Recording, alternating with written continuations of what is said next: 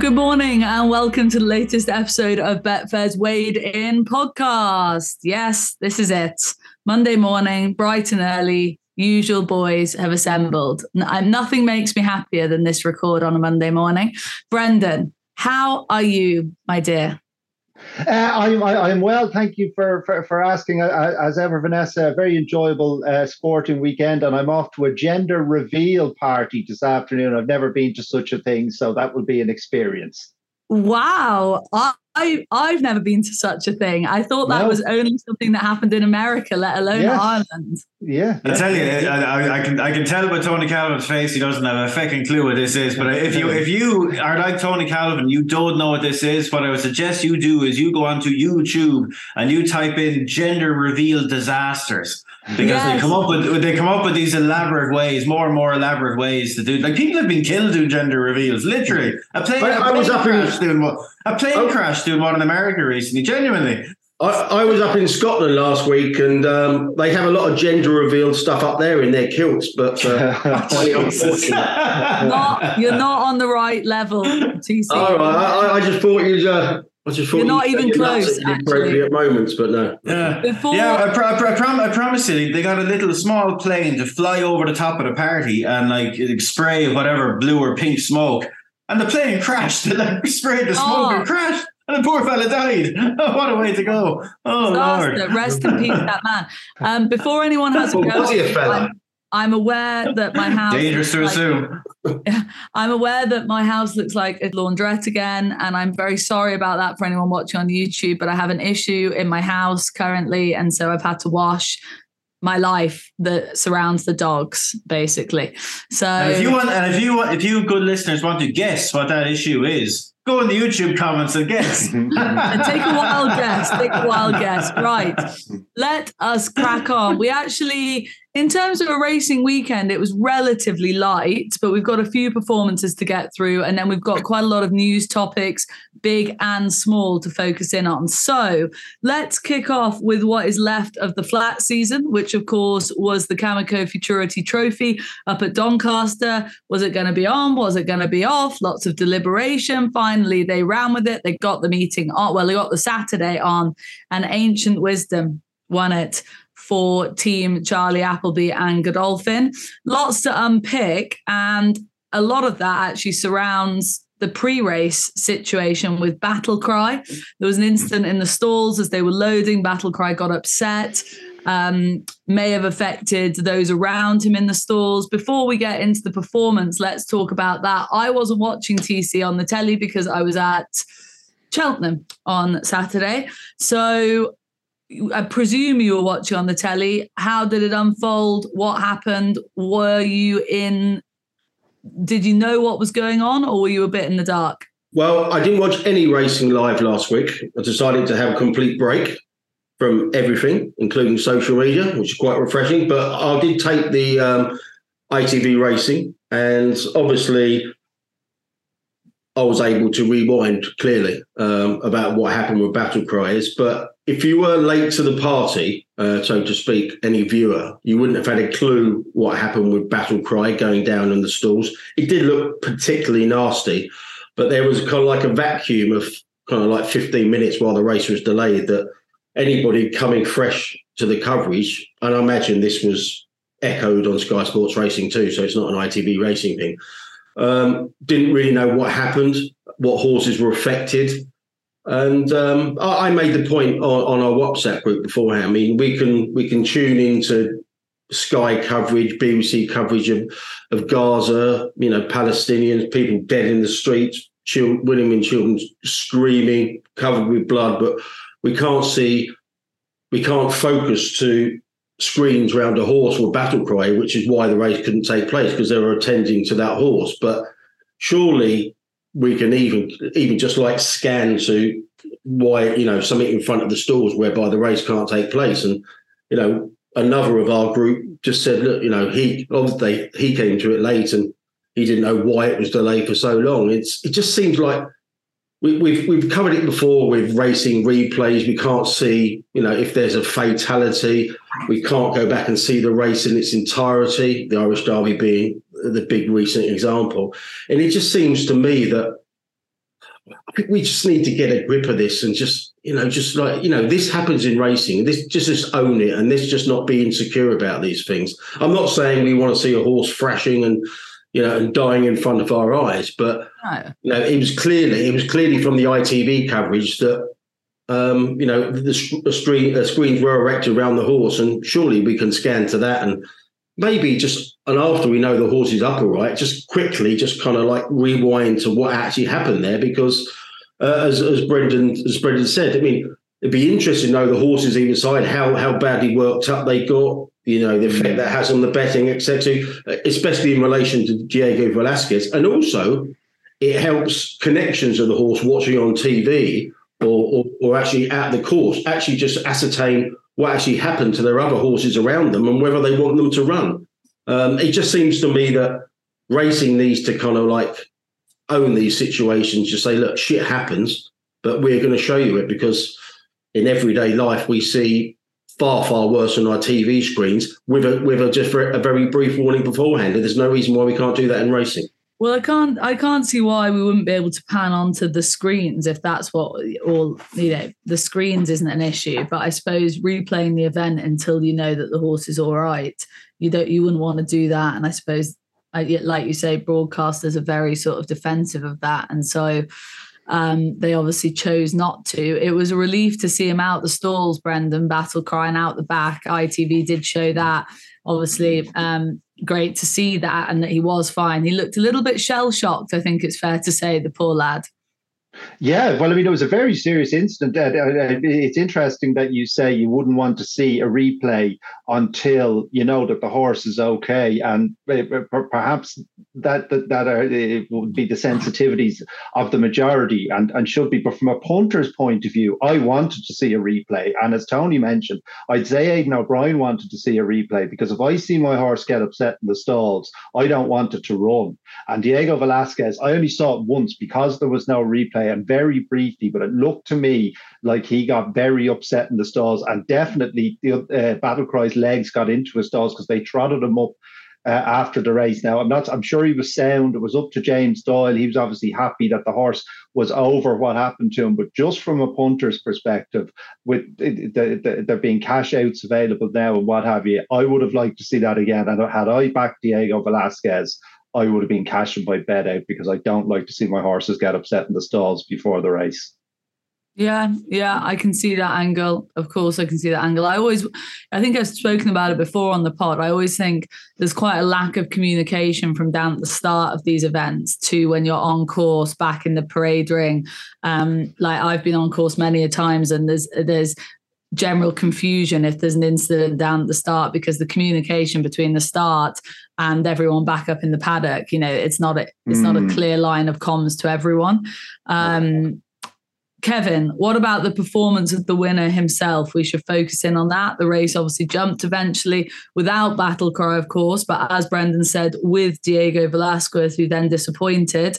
But the winner himself, what do we make of him? He's now 6-1 from 12s for the Derby. He's 14s for 2,000 guineas.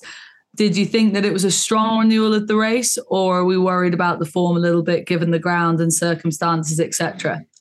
I was happy with the race going into it. I wasn't as happy coming out of it. Look, and it's very difficult to quantify what impact the prelims had on performance levels across the field, really, because some horses, they just can't handle an unexpected delay of 15 minutes like that when they're down at the start, especially young colts.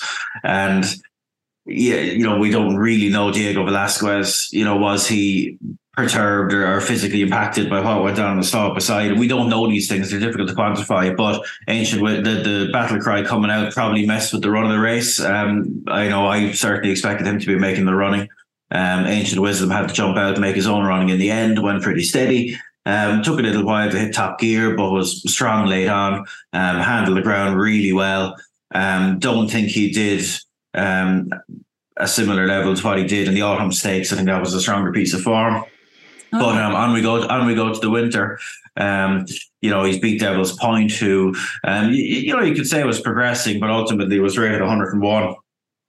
Excuse me. Gosden once raced once race maiden winner and a third, picked up some late pieces, Dancing Gemini. Now, I don't want to be throwing stones now because the tactics of the race kind of went out the window early. I was surprised to see him as handy as he was and putting the race as early as he was. Stepping up and trip, he was doing a bit more than Lewis Edmonds would have wanted. I'd say I'd be happy to forgive him and give him another chance. Diego Velasquez didn't do his thing. Ground may have been it. Prelims may have been it.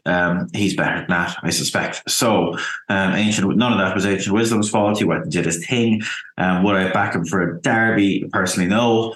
And I'll be interested to see what they want to do with him. Whether they want to try and start in the Guineas, start in the Derby trial. In he goes to the winter. Charlie Appleby got his Group 1 winning 2-year-old. First Group 1 in the UK or Ireland since May, I think we said. That would have been a relief. Supplemented in, job well done. Bang, bang. Yeah, TC, you've covered the Charlie Appleby sort of stable form narrative throughout the summer in terms of, people getting the wrong end of the stick. He's just the sort of class angle he's missing. But his 2-year-olds have really fired of late, including this lad. Would you have any interest in him yourself? Kevin says no, but would you have any interest in him for the Derby? No. Okay. It's the form's highly questionable. I mean, Kevin's already articulated it, but it had shades of last year's St. Ledger about it. I mean, in fact, pretty similar. There was a horse rated 85 going into the race, beating under 3 lengths on Saturday, and having watched the race, like you say, on kind of like record. I mean, I was amazed that the horse actually won it. I mean, I thought there was a shot on ITV where the horse was massively under the pump, looked to be about 2 or 3 lengths behind. And when I went and had a look at the in-running betting this morning, I mean, I was surprised he hit 10-1 in running. I thought it'd be bigger because he looked beat from the angle that I had. Thought it might have been a limited one. Yeah. I was more impressed with him at Newmarket, to be honest with you. I mean, it's bad. There's a big proviso there, but for classics, no. I mean, obviously there's the ground, the knee action and stuff like that. The more likely ground. He looks more of a French Derby kind of like type, modern games type, than a Guineas or a Derby horse to me. But given that they're travails this season, they'll be shooting for the stars with the horse next year. But at the current prices, I mean, I know there was a big range of prices afterwards, but even the top price wouldn't get me interested at this point. Brendan, do you have anything more to add in regards to the Futurity or just Doncaster in general before we move on to Ziff Jumps? Just a very tough, strong, staying performance from the winner. I would have grave concerns about him on quicker ground, albeit he won on debut on quick ground. But given his action, if Newmarket or Epsom turn up the way they normally do and the ground is good or quicker, he struggled in the dip at Newmarket despite it being soft ground. Now, I think he's a right good horse. I've been beating Chief Little Rock's no star, I'll grant you, but putting 4 lengths into him is a fair. I think he's a proper horse, but I wouldn't risk him too often on ground any quicker than good, and I would have grave concerns about him handling Epsom. Yeah, before we go on to the Twig Hoppers, Vanessa, I'll just give a shout out to Ballymount Boy. Won the listed race there for Adrian Keatley, overcoming trouble and running. I think that would have been a very important success for Adrian. And you have to say fair play to the horse now, because he was fairly wrapped up for an awful long way there and needed to be tough on the ground. So shout out to him. Okay, shout out Tim. We like a little shout out. Let's move on to, as Kevin says, the Twig Hoppers back in action at Cheltenham. Can you guys hear that? That's my dogs. Stop it! Stop it now. A bit of atmosphere. It's all fine. I know. Really, don't worry about it. It's fine, Vanessa. We're all animal lovers. We understand. We are. They're playing with an apple for what it's worth. The irony of you giving your dogs a flea in their ear just now. It's terrible. Ha ha ha. No, the YouTube comments are going to light up with that clue. Right. Yeah. Jumpers. What a weekend it was for Gavin Cromwell. Kev, we'll start with you here. Terrific for him. He had 2 winners on the Friday at the Cheltenham meeting with Encanto Bruno and my mate Mozzie. And then he had Flooring Porter win on Chase debut on the Saturday. Hell of a weekend for him with his 3 runners. His yard is just in absolutely red hot form. Let's work backwards. We will start with Flooring Porter, who's been cut for the Brown Advisory and the National Hunt Chase after that chasing debut. And look, wasn't perfect, Kev, but he's far from perfect in himself, in his mind and everything he does and what we know of him over hurdles. But, you know, he doesn't have a typical novice chaser profile for obvious reasons coming out of the staying hurdling division, but he's a hell of an engine. He remains a horse with an abundance of talent in whatever sphere. Yeah, just on a general point, it's fantastic to see how times can change, and it's wonderful to see a Cromwell going to England and plundering and doing all sorts of damage rather than the opposite way around. But Flooring Porter, I thought he was perfectly good. Now I think that Broadway Boy is a promising horse back in second.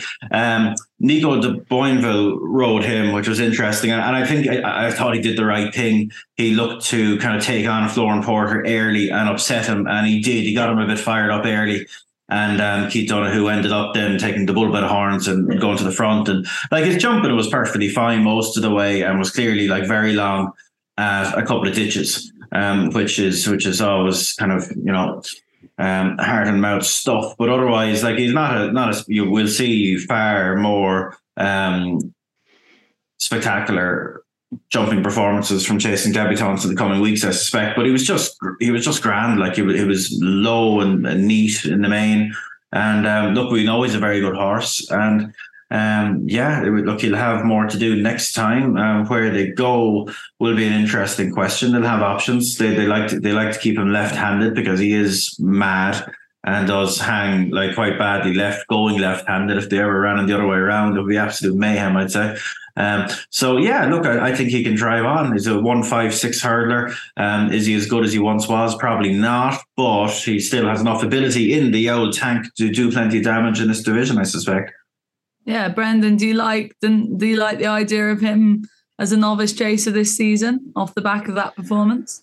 I was a bit surprised when he doesn't have obvious scope for jumping fences. Clearly, Gavin and the team are of the opinion that he will never get back to 164 over hurdles. I would be of the opinion, he's rising 9 now, that he'll never get to 164 over fences. But I think Kevin's summed the performance up very well. Cheltenham is a very difficult jumping track, particularly on debut, and in the main he jumped well. So maybe he will get to 164 over fences. I am frequently proven incorrect, as you well know, Vanessa. I wonder if you'll be proven incorrect at the gender reveal. What gender do you think the baby will be, Brendan? Well, I think it's a very slight shade of odds on that it'd be a boy, because that's the way the world works. I'm not involved in speculating on the basis of bumps. There'll be no magical thinking here, Vanessa. I've just gotten on to what it is. Do let us see 4TC in the dark. Do let us know. I thought it was a load of adults kind of like coming out and saying, I really want to be a woman and stuff. On a Monday afternoon, come on, we do that on a Saturday, Tony. In this day and age, our gender reveal party is not like on very dodgy ground. Like, it's very dangerous to assume. Let the child pop out and make up their own mind. Isn't that not the way we do things nowadays? Right. No fun, no on we go. TC. We will stick with Gavin Cromwell because we should mention Encanto Bruno, obviously having a first run for the yard, bolted up in the novice hurdle under a very cool Keith Donoghue. He had a very good weekend as well, of course. This horse travelled very well and has been cut. Well, no, sorry, it's unchanged for the Supreme at 25s, but has been cut slightly for the Ballymore. It's early for that sort of chat. I mean, that's just to try and give viewers and listeners some sort of idea of roughly the performance and what we're looking at. But how could you not be impressed, I guess? I just, like I said, I took a week off kind of like Twitter. I went on there last night and then this morning in preparation for this. I cannot believe people just saying just the most routine of tweets and getting about 1,000 likes, anything about the Cheltenham Festival. It's kind of like bizarre. It's kind of like Gavin Lynch going, Flooring Porter ran well there, didn't it? 2,000 likes. It's madness, these people. The jumps. Anyway, it's absolutely bizarre. I mean, Encanto Bruno actually backed a rare bumper horse bet for me at the festival last year, but the ground went against him. I'm a big fan of the horse, and I thought he was really, really impressive there.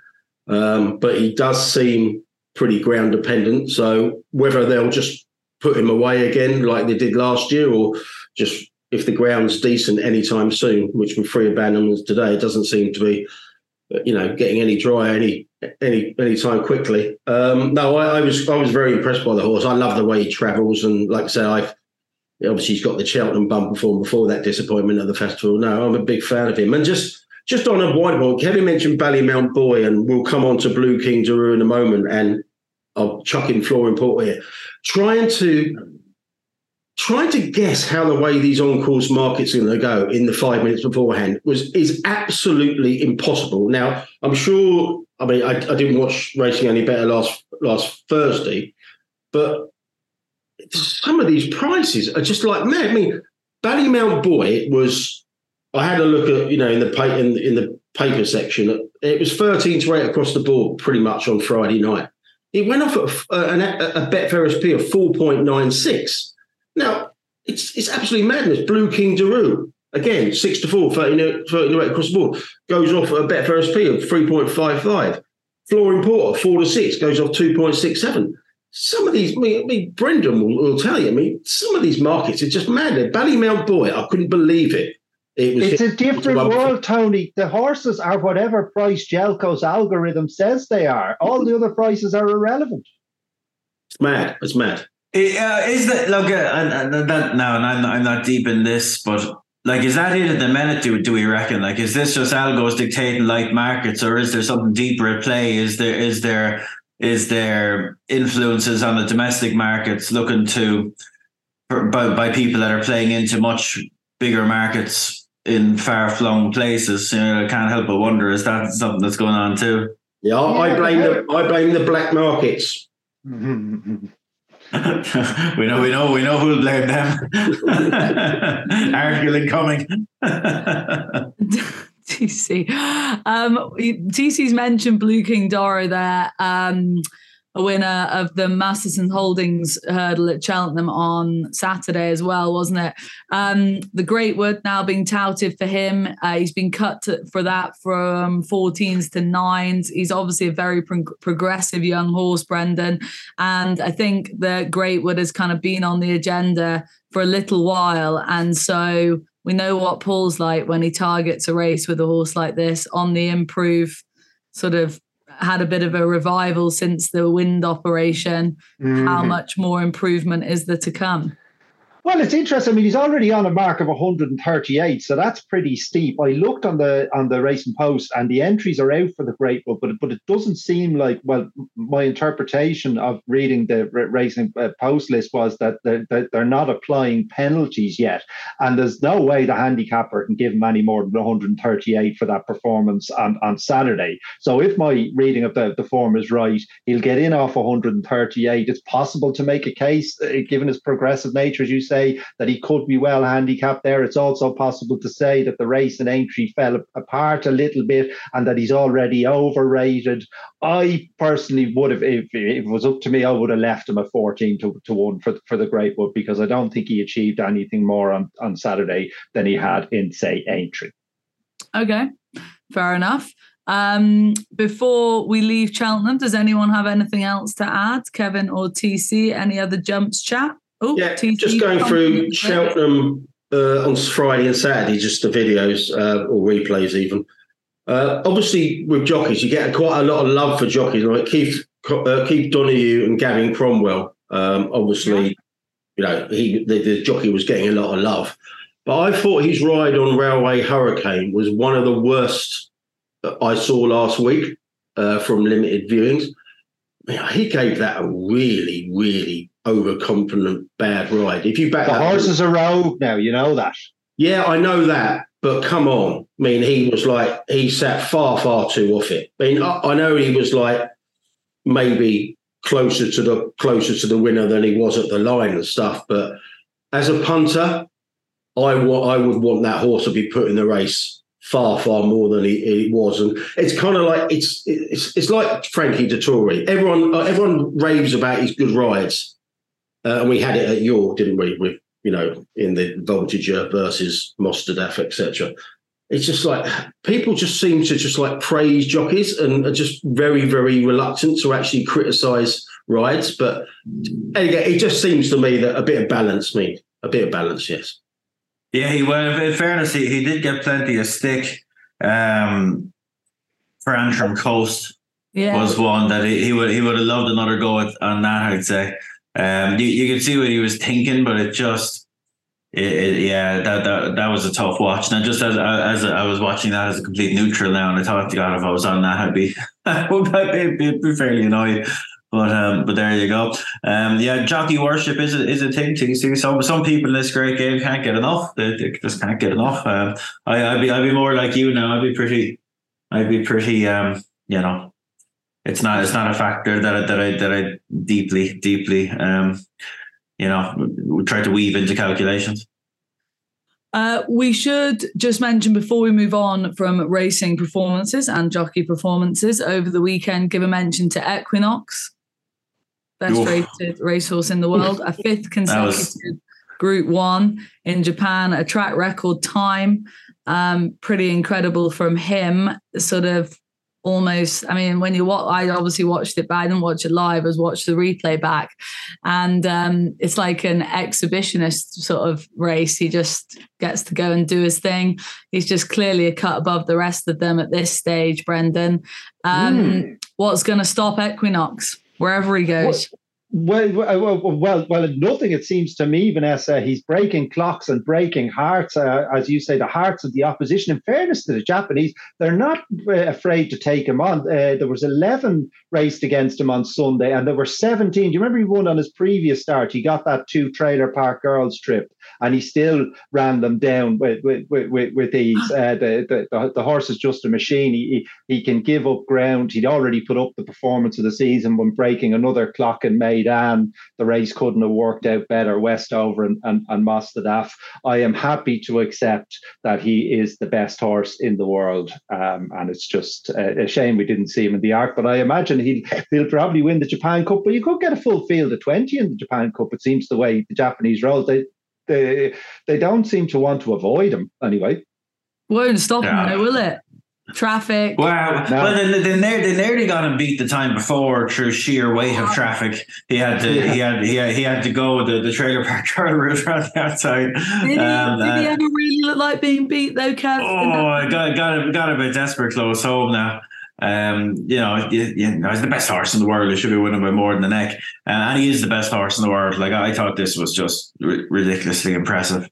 There's some very good horses that he's making look ordinary. That Prognosis is a very good horse. Like, he went to Hong Kong and was second to Romantic Warrior, who we saw in action the other day as well in Australia, winning the Cox Plate. Like, he's just deadly, and like, I'm so envious of racing in Japan. Like, they get it so right, and the people there love it so much. Like, real proper fans. Like, if you I don't know, some people, I suppose, are completely oblivious to the international stuff, but if you venture into social media there, you'll see the images of the gates being opened, and people are sprinting into the race course to get their spot, not so that they're close to the bar or what have you, so they can get at a good spot and see the horses. And then I don't have the exact details, but I remember there was a really iconic scene in Japan there. God, it was 10 or 12 years ago. Well, was it Mirko de Muro or Christian? I can't remember. But anyway, one of them won the big race, and the Emperor of Japan doesn't go racing very often. And the last time he went racing was 10 or 12 years ago. And De Muro won the race, wheeled back around in front of the stands, and seemingly completely spontaneously jumped off the horse, took off his helmet. A poor girl ran up thinking something was wrong, and he just got down on his knee and bowed to the Emperor, and the crowd just went bananas. And you had a similar scene the other day, where there was a groom either side of the horse, and they all took off their hats, and then this isn't really my cup of tea. I just thought it was cool, and they all bowed. And there's a brilliant picture doing the rounds where Equinox kind of closes his eye and bows his head a little bit at the exact same time. It's an absolute cracker. And I just think Japanese. I've never been raced in Japan. It's proper top of the bucket list because it just looks absolutely class.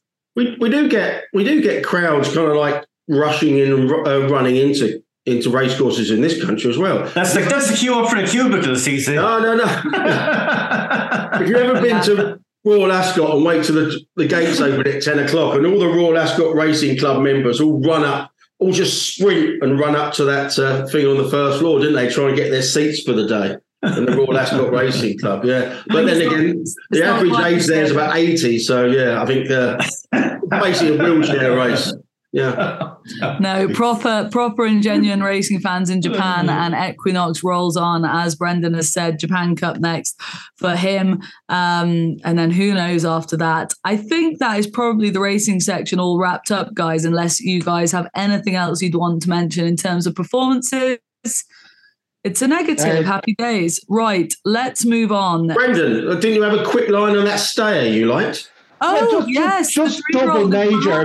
A very quick shout out to Double Major, who was by a Japanese stallion and has got some serious durability. He only started racing earlier in this season, but on his 9th career start, he absolutely hosed up in the pre-Royal Oak. Now, on desperate ground, he has form on better ground earlier in his in the season, should I say, but he's clearly most effective on deep ground. And whether he could translate it to, say, Ascot for a Gold Cup, I don't know, but they might be tempted because it would seem to me that he's only a 3-year-old, so both age and the extra distance could elicit improvement. So we could see Andre Fab in Ascot next season. Yeah, Jamie Lynch was talking on Sky. He was broadcasting for that performance and was dissecting it and explaining why and how it was such a good performance. And he didn't think he'd be out of place in an Ascot Gold Cup. So stay tuned for that progression. Let's talk about some news and views. Few topics to get through. Headline of our topic section is this Ian Guider piece that was in the Business Post in Ireland on Sunday, or over the weekend anyway. It's a piece in regards to the Irish battle with the proposed gambling advertising ban that's currently going through the Oireachtas as part of the gambling regulation bill. And it was essentially claiming that there's already very rich people in our sport and a lot of money already in horse racing. So we should suck up the advertising ban, and for the good of 1 in 30 people, I think the stat was 1 in 30 people who suffer with gambling addiction issues in Ireland, and find a different way to fund the sport. And the suggestion seemed to be from this Ian chap that way might be via our already very rich people that are involved. I mean, I read it, and when it got to the end and it made that suggestion at the sort of 4th paragraph from the end, I did think, is he taking the piss there? Is that a sort of tongue-in-cheek comment that's been missed by me? Brendan, I'm sure you have plenty to say on this and you'll be able to flesh the piece out better than I have. But it was a remarkable read for a national paper anyway. Astonishing that it got published, Vanessa. If you will indulge me in a few quotes, so I might give the listeners a sense if they haven't read it. Quote, go on. If the tracks can't survive, they should ask their incredibly wealthy land, brackets, largely non-domiciled, close brackets, and stud owners for the cash to keep going. Well, we already do, Ian Guider, because like a lot of leisure pursuits, say yachting, show jumping, many aspects of the arts, they are subsidized. It's trickle-down economics. They are subsidized by wealthy benefactors who prop the thing up so that the less wealthy, like, for example, an Irish racing fan like me, can enjoy Irish racing because it is sustained by people like JP McManus. Can you imagine the check he writes to race it every year? I'd say you'd have to contact NASA to calculate the thing. But anyway, next quote. There is, quote, there is zero reason for the state to roll back on regulation to keep an industry whose key stakeholders can't even be bothered to fund it going. I mean, the thing is so badly written, to fund it going. I don't, but okay, so what he's basically saying there is zero reason for the state to keep Irish racing going. But as Kevin has outlined on this and many other channels, there are some very good reasons. The main reason being they've already done a report that shows that they get a huge bang for their buck book for the grant that they give. They know how valuable Irish racing is, the intangible in terms of the pride it gives to Irish people, but the tangibles around rural jobs, etc. So that's more rubbish from the Guider. Right. Now, another quote. A look across the water in Britain shows the resources now required to treat addiction. About £100 million annually at the levy slapped on every bet is to be redirected away from the bookies' self-regulated awareness campaigns to the NHS to research addiction and put in preventative measures and treatments. Well, that money is not definitely going to be redirected for a start. That's just a proposal.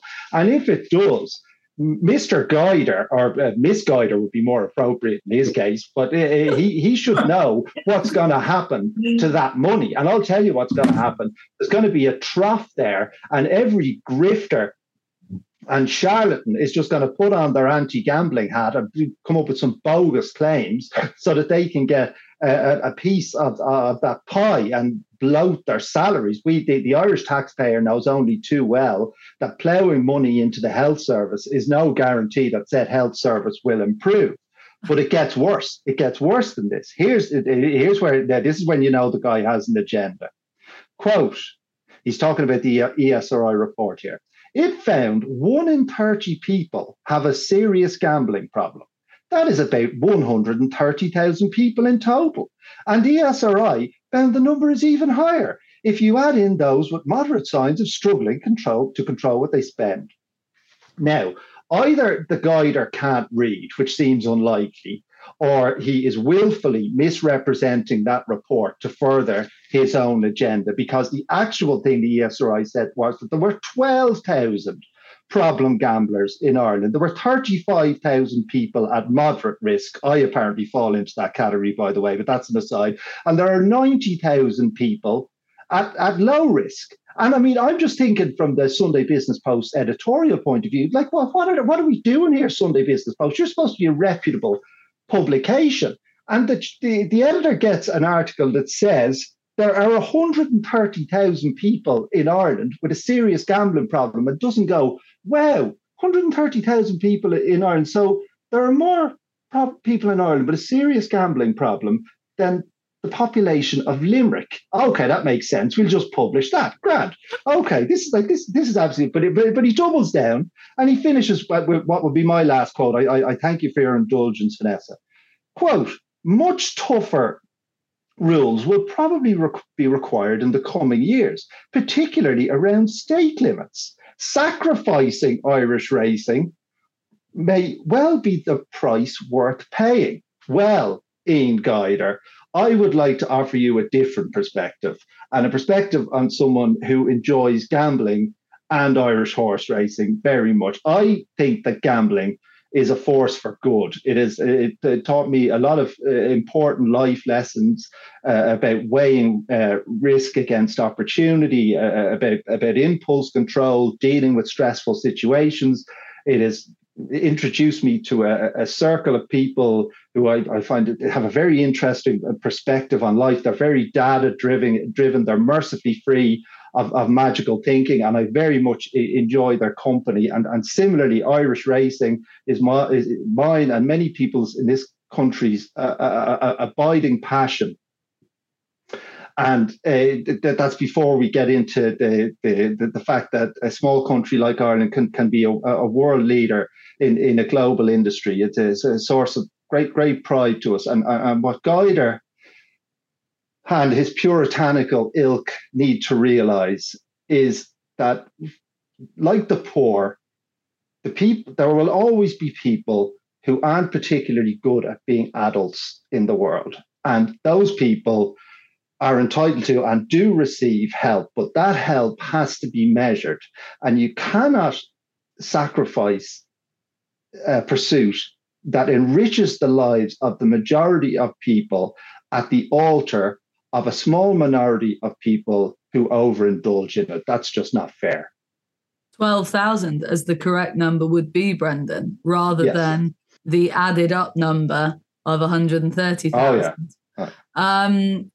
Wonderfully put, Brendan. We should also add that obviously Betfair itself takes responsible gambling very seriously. There are tools available for those who are struggling. But Kevin, I mean, Brendan summarised that and picked it apart pretty well. Do you have anything else to add? It still, despite how mad the article may be, which we believe it to be, it's still pretty worrying times that something like this can get published. And obviously this ongoing advertising battle, racing advertising, gambling issue it's a very serious problem that hasn't in any way gone away. And if anything, is just ramping up now. It's just painful stuff, isn't it? Like, geez, this was a painful read. This is half a page in a proper newspaper. It's frustrating to read it. It really, really is, because as Brendan has picked apart, like, and there's more. There's more that could be picked at. It's just deeply frustrating. You know, this misuse of already watery numbers. Like, I did not like the read of that report. The whatever it's called, the ESRI report. I didn't like the sound of the way they framed those questions. I think if you conducted the exact same survey on Irish people's relationship with alcohol, I think you'd get some really attention grabbing headlines as well. You know, how many people, alcohol's an example, shopping, anything. If you ask someone, well, Vanessa, when you go shopping there of a Saturday afternoon, do you sometimes come home and regret the amount of money you spend shopping?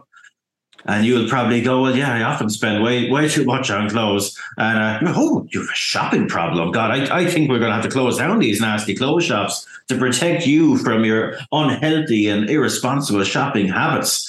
That wouldn't be a bad thing for me. Let me tell you that I'm out of control. Like honest to Jesus, am I gonna write? I might go and write an article myself now and submit it to the Sunday Business Post that I believe, given that there are hundreds of people killed every year on Irish roads, I think we should ban cars. I think driving cars is a price worth paying to protect people from dying, Vanessa, dying on Irish roads. Like, Jesus Christ, like, talk about a skewed interpretation and a completely wrong-headed approach to an issue. And we all acknowledge that there is an issue, and that it does need to be tackled, and a lot of legislation that's coming forth in front of us is correct and of solid grounding. But like this pylon that we're getting onto betting, something that we all understand, it is just deeply frustrating, and a little bit like in England,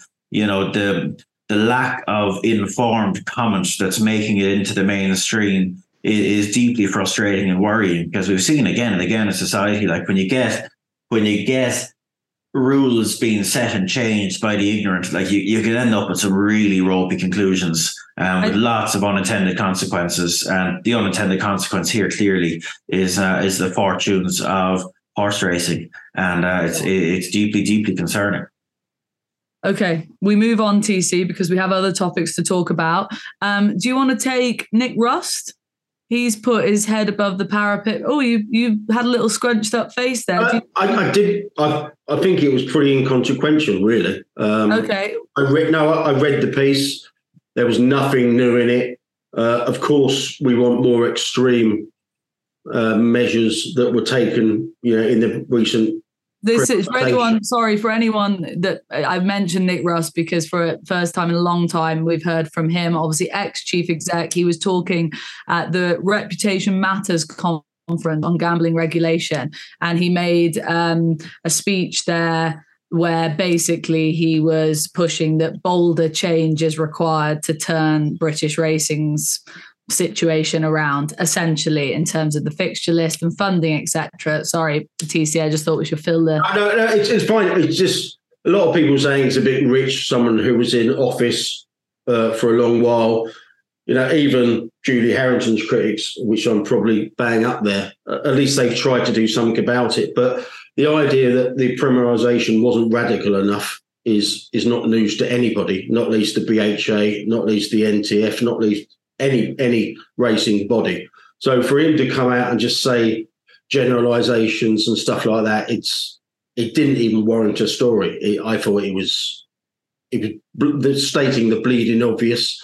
But, as with racing, very small steps, and he's looking for giant strides, and he knows full well from his time in office that it couldn't happen. In fact, we didn't even get very small steps under him. So I wouldn't give it the time of day. I mean, now that he's out of the game, so to speak, it's much easier for him to make those it's all right saying, we should slash the fixture list by that, but he knows who wields the power. He knows the race courses aren't going to give that up. So he can actually say what he wants from a broad brush approach, but it just doesn't stack up, does it? Now, just to balance it, I suppose slightly, he might say, if he were here to talk about this, he might say that, well, things have changed since I was in charge. There's this much talked about power restructure there that's only come into play relatively recently that has given the BHA a little bit more clout, and maybe the insinuation was that if there was the same sort of ability to play with things when he was there, that he might have done more than he was able to do, maybe on speculation. But don't get me wrong. I think he was very effective in other areas, far more than Harrington, because he went out there on the front foot. He was a good media operator, and Harrington's a car crash from what I've seen. But on this instance about, this is what we should do, I didn't buy it one bit. Well, one thing I'd say about Nick Ross is I think I'm open to correction now, but in my time in racing, I think he's the only one that had that job and finished it that I subsequently saw on a race course. I see Nick Ross racing a bit. That's because the difference with him is he's a proper pun. He's a racing guy, likes a pun, and he's a proper fan. To be fair to him. TC, let's stick with you. A quick mention: National Trainers Federation have appointed a former police officer to drive their new campaign against social media abuse to trainers. This is, they have a system in place that they've, I think, trialed sort of for the last few months that basically means that abuse trainers receive on social media and in other ways will be able to be filtered through and reported to the BHA and ultimately the police if needed, if it needs to be taken to that point. And I think it's Sean Memory that they have appointed for this. Will this help with the abuse trainers get online, or do you think that's just something that in this day and age we have to deal with? Most industries do. Do you think we can help put a stop to it? Well, he sounds like a Far Show character, doesn't he? Sean Memory. I read this and I went and tried and had a bigger dig around. I read the NTF statement, but I don't get what he's going to do. I mean, they could have just rung me up and told me to stop tweeting, and he could have retired there and then, couldn't he? I honestly don't know what he's going to do. I mean, people are going to complain. As much as we don't like it, 90-odd% of these people are in the sport because they bet on it. And you're going to get a large percentage or a reasonable percentage of dickheads who can't accept defeat and failure and losing their money. The fact that trainers' phone numbers and emails are so well known in the sport, because, I don't know if they still do the directory of the turf. I mean, the old directory of the turf, I mean, you had addresses, phone numbers, every single detail you want. You had office phone numbers. They have to have their details out there. So trainers are far more accessible than a footballer who misses a shot at goal or a rugby player who misses an easy drop goal. So they're easy targets out there. So what's this guy going to do? He's not going to eradicate dickheads, is he? It's not an interesting way of. Well, my interpretation of it, I'm not sure if I read it properly, is that this guy has some background in the cyber world, and say anonymous trolls or anonymous calls. He might actually be able to work out a way, because they will have a digital footprint, to identify them. And then what I hope is that, because needless to say, you won't be shocked to hear that I'm a big free speech advocate, so I don't want anyone being prosecuted through the courts, what they say, but they could push back. If they have this database and they have notes on them, they could push back at them and let their friends and families know some of the things that they're saying to trainers and jockeys. And do you think this is appropriate? I think that's exactly the way you should push back against trolls. I kind of had no comprehension of quite how much abuse these trainers get, but I mean, it's a daily occurrence, and literally like a hourly occurrence for some of them if they have multiple runners on a race day. Like the time when, I think I told you the story before about the time that I was with Paul Nicholls and he keeps getting this blocked number call him every time he has a horse beat. And he's like, a horse had been beat at short odds.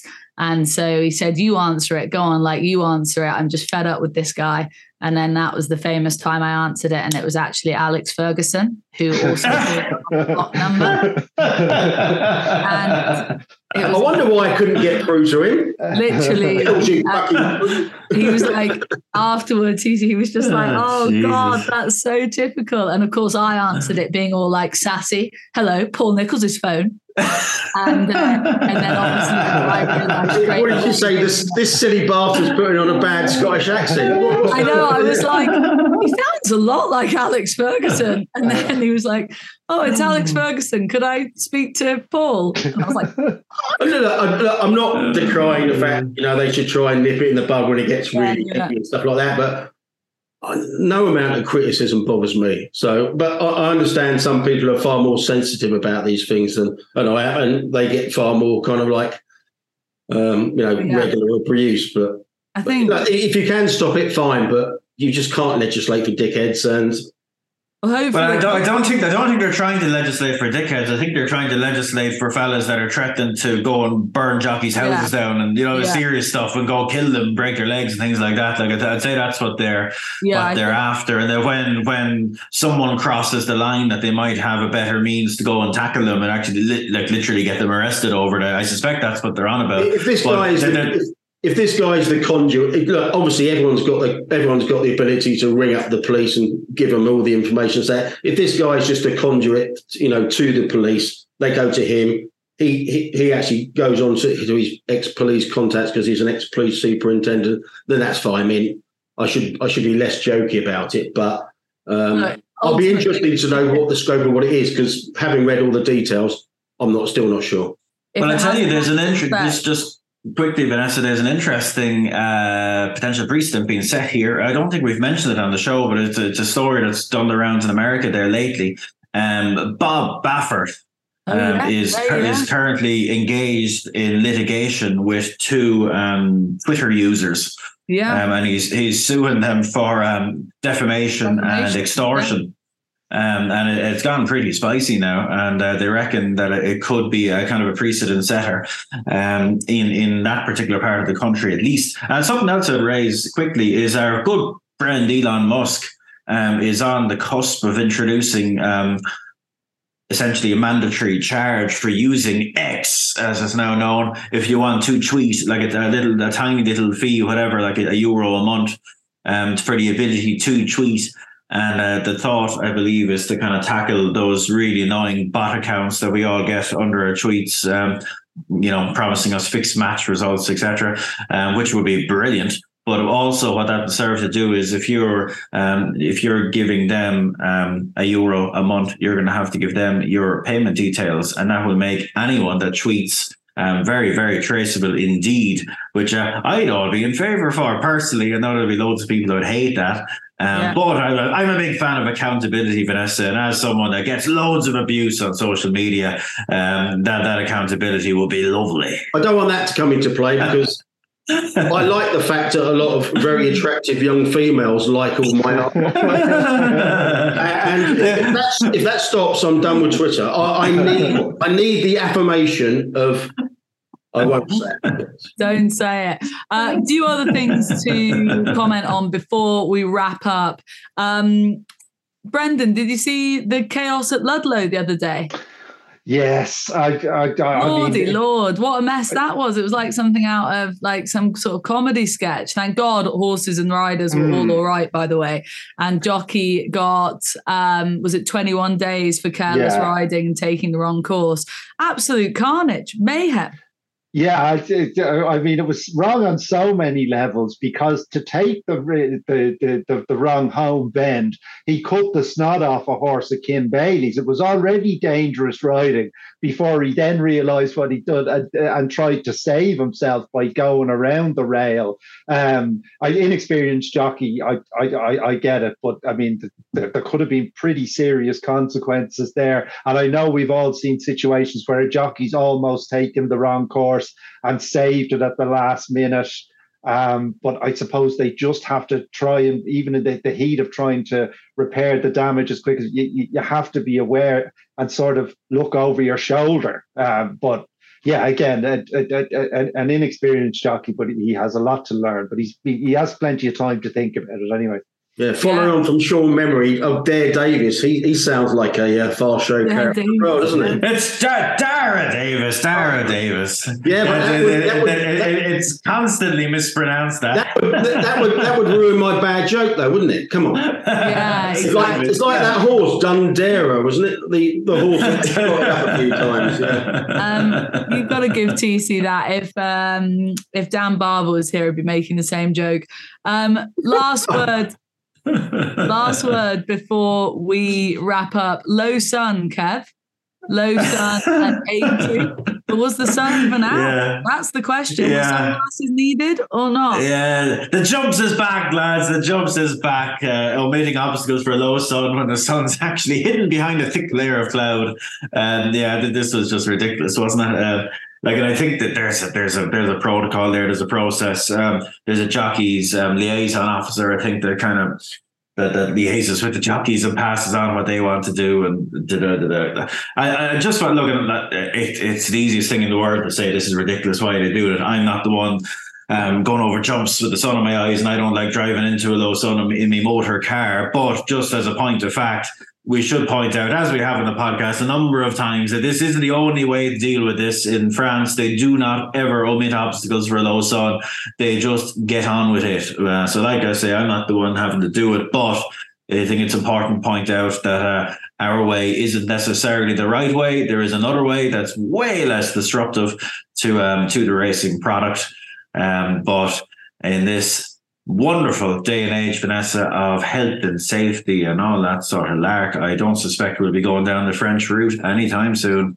I know we're for time, but we should mention, I was going through all the stories from the past week. I mean, that ROA letter saying that owners should be exempt from affordability checks. You're desperate to get that is like April the 1st, isn't it? It's not October the 30th, is it? I mean, Jesus Christ.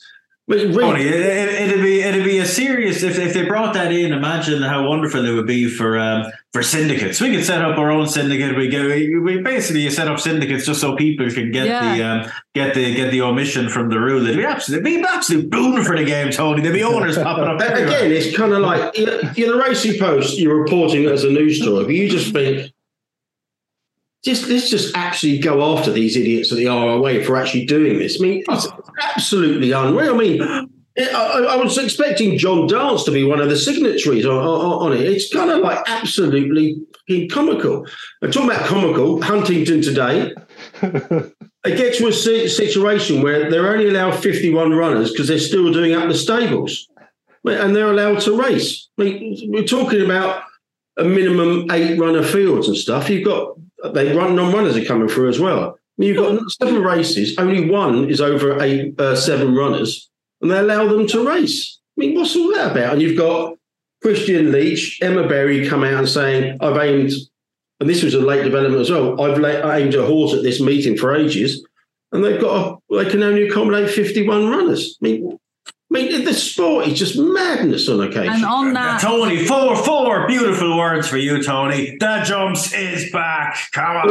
Or if the low sun's anything to do with it, the jumps is not back. Flat is back. Yeah, Seven flat is race back. bumper card. And on that note, guys, we have to wrap up. We could talk about lots Lord. of other issues. We haven't even mentioned Shaquille's retirement either, but we've run out of time, specifically as the Betfair bosses get cross with us, but more pressingly that I have a flight to catch to California, baby. Yeah. Is there a race meeting on?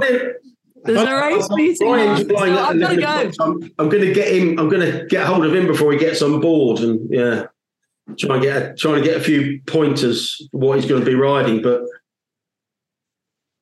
don't mention drugs. Don't mention drugs. The fact that I'm the only one off this podcast going to the Breeders' Cup is an absolute shocker. But I will go and do. I'll fly our flag high, guys. The gender reveal party. I'd rather go to that than Santa. I'm excited about the big gender reveal. How are we betting? 11 to 10 each or two? No. And 33-1 the draw? No, it's 1.51 a boy. That's the way to work. Boy. Right, guys. Thank you very much. Fun show as always. I do have to fly. Have a good week. We'll be back on Thursday with Racing Only Better, of course. But for now, enjoy the week, guys. Have a good one. Gamble responsibly. Thank you very much for watching and listening.